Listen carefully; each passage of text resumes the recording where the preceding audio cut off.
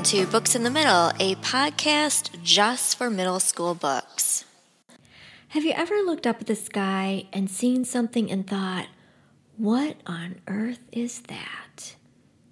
Well, if you have, you would not be alone. But of course, the real question is, are we? On the evening of June 13th, 1947, William Mack Brazell sat on the porch of his tiny ranch house near Roswell, New Mexico.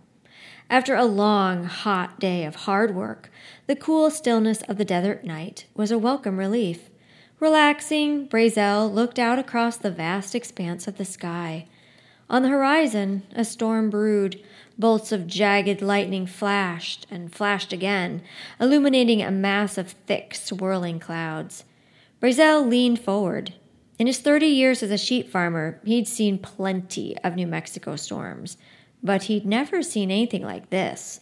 The storm clouds had turned blood red, and lightning kept striking the same spot over and over. The thunderclaps sounded like explosions. The sky ignited.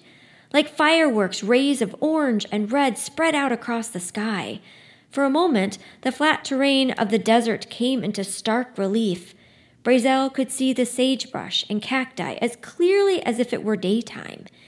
Then it was dark again, and a single fiery object, seemingly from outer space, came whirling and twisting, plummeting to earth. Seconds later, there was a burst of brilliant light. Something had crashed out there. But what? What Brazell can't know in that very moment is that what he has just seen and what he will find will play a pivotal role in the emerging study of UFOs, or unidentified flying objects, and it will lead scientists as well as ordinary people to search out and try to uncover a question that has plagued people for decades, if not centuries.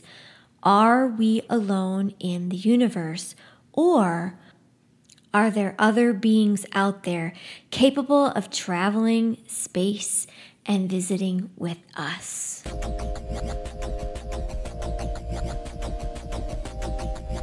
Crash from Outer Space: Unraveling the Mystery of Flying Saucers, Alien Beings, and Roswell by Candace Fleming.